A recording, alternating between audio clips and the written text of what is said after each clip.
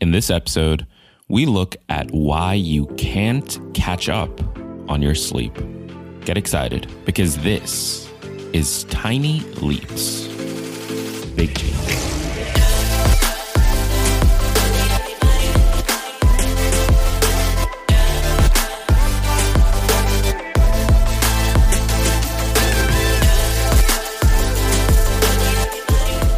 Welcome to another episode of Tiny Leaps, Big Changes, where I share simple strategies you can use to get more out of your life.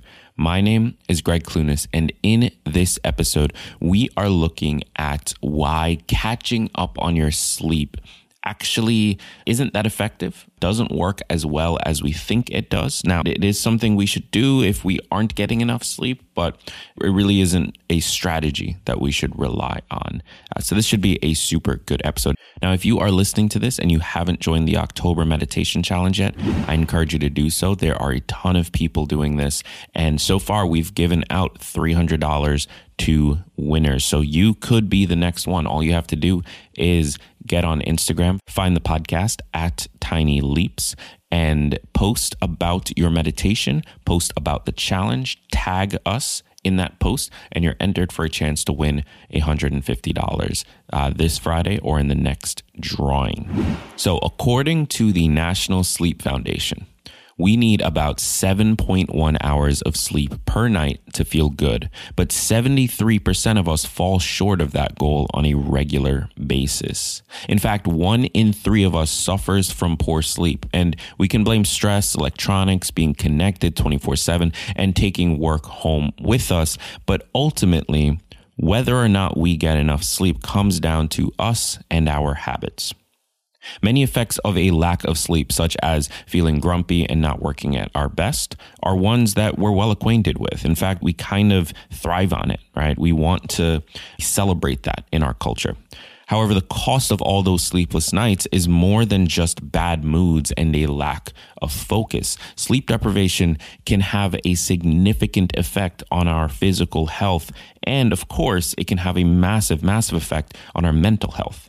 Scientists over the years have tried to come up with many theories on why it is that we need sleep. And truthfully, no one completely knows. But what they do know for a fact, one thing they agree on, is that chronically losing sleep has the potential to cause a number of health problems. It can put you at an increased risk for diabetes. It can cause a weakened immune system. It can increase your blood pressure and lead to high blood pressure for the rest of your life.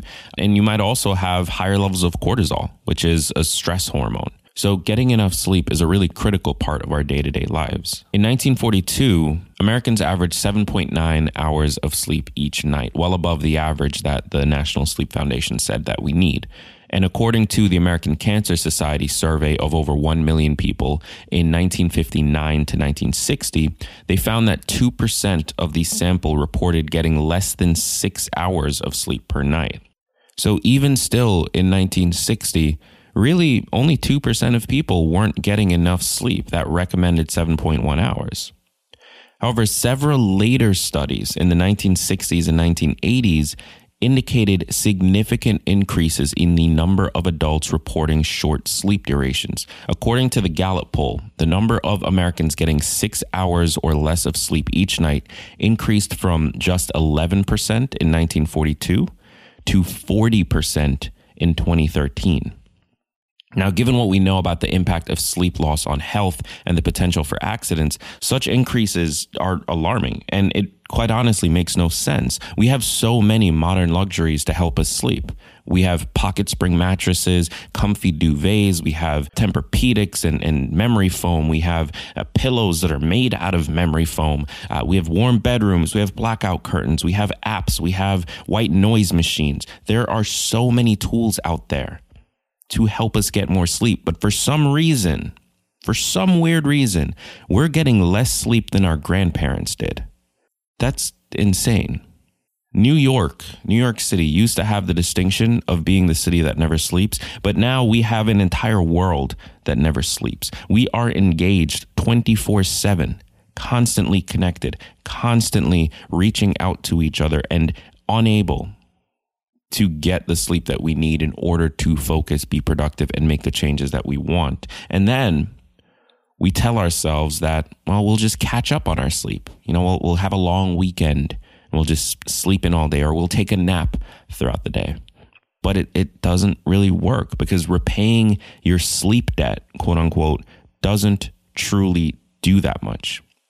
Dr. Jeffrey Dermer, he's the co-founder and chief medical officer of Fusion Health. He says, you may try to make up hours of sleep by getting more sleep later, but you can't make up or repair the damage done to your body during the days that you didn't get enough sleep. Sleep is a fundamental daily building block for the health of your body, brain, and mind, end quote. And this is incredibly true. Yes, sleep is good for refreshing us, for helping us be focused the next day. But many of us don't think about the role that sleep plays. One thing that we know for a fact is that our body repairs itself in sleep. Our body works on itself as we sleep. As we are sleeping, the energy that is typically devoted to keeping us awake is used for other purposes that serve us in the long run. And if we're not getting enough sleep, those things don't happen. And damage occurs. And that damage doesn't get healed just because we slept extra the next time. So this is going to come as no surprise, but you can make lifestyle changes. You can do things that can help you to sleep better, sleep more, and do it more often. Things like a healthy diet, exercise, meditation, mind-calming exercises, whether or not you reach for caffeine or sugar or an energy drink in that afternoon slump. Things like this can be changed to create better sleep environments for yourself. And along with a healthier lifestyle, there are other ways to help you if you miss getting enough hours of sleep. There is, of course, the power nap.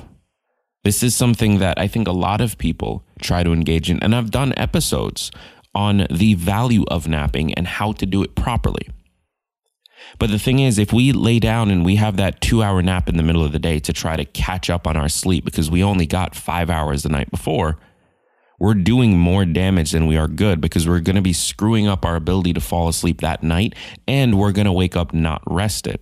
But instead, if we take a 20-minute nap, we may not catch up on our sleep debt, but we'll make it through one sleep cycle. And that one sleep cycle can help us to feel a little bit more rested.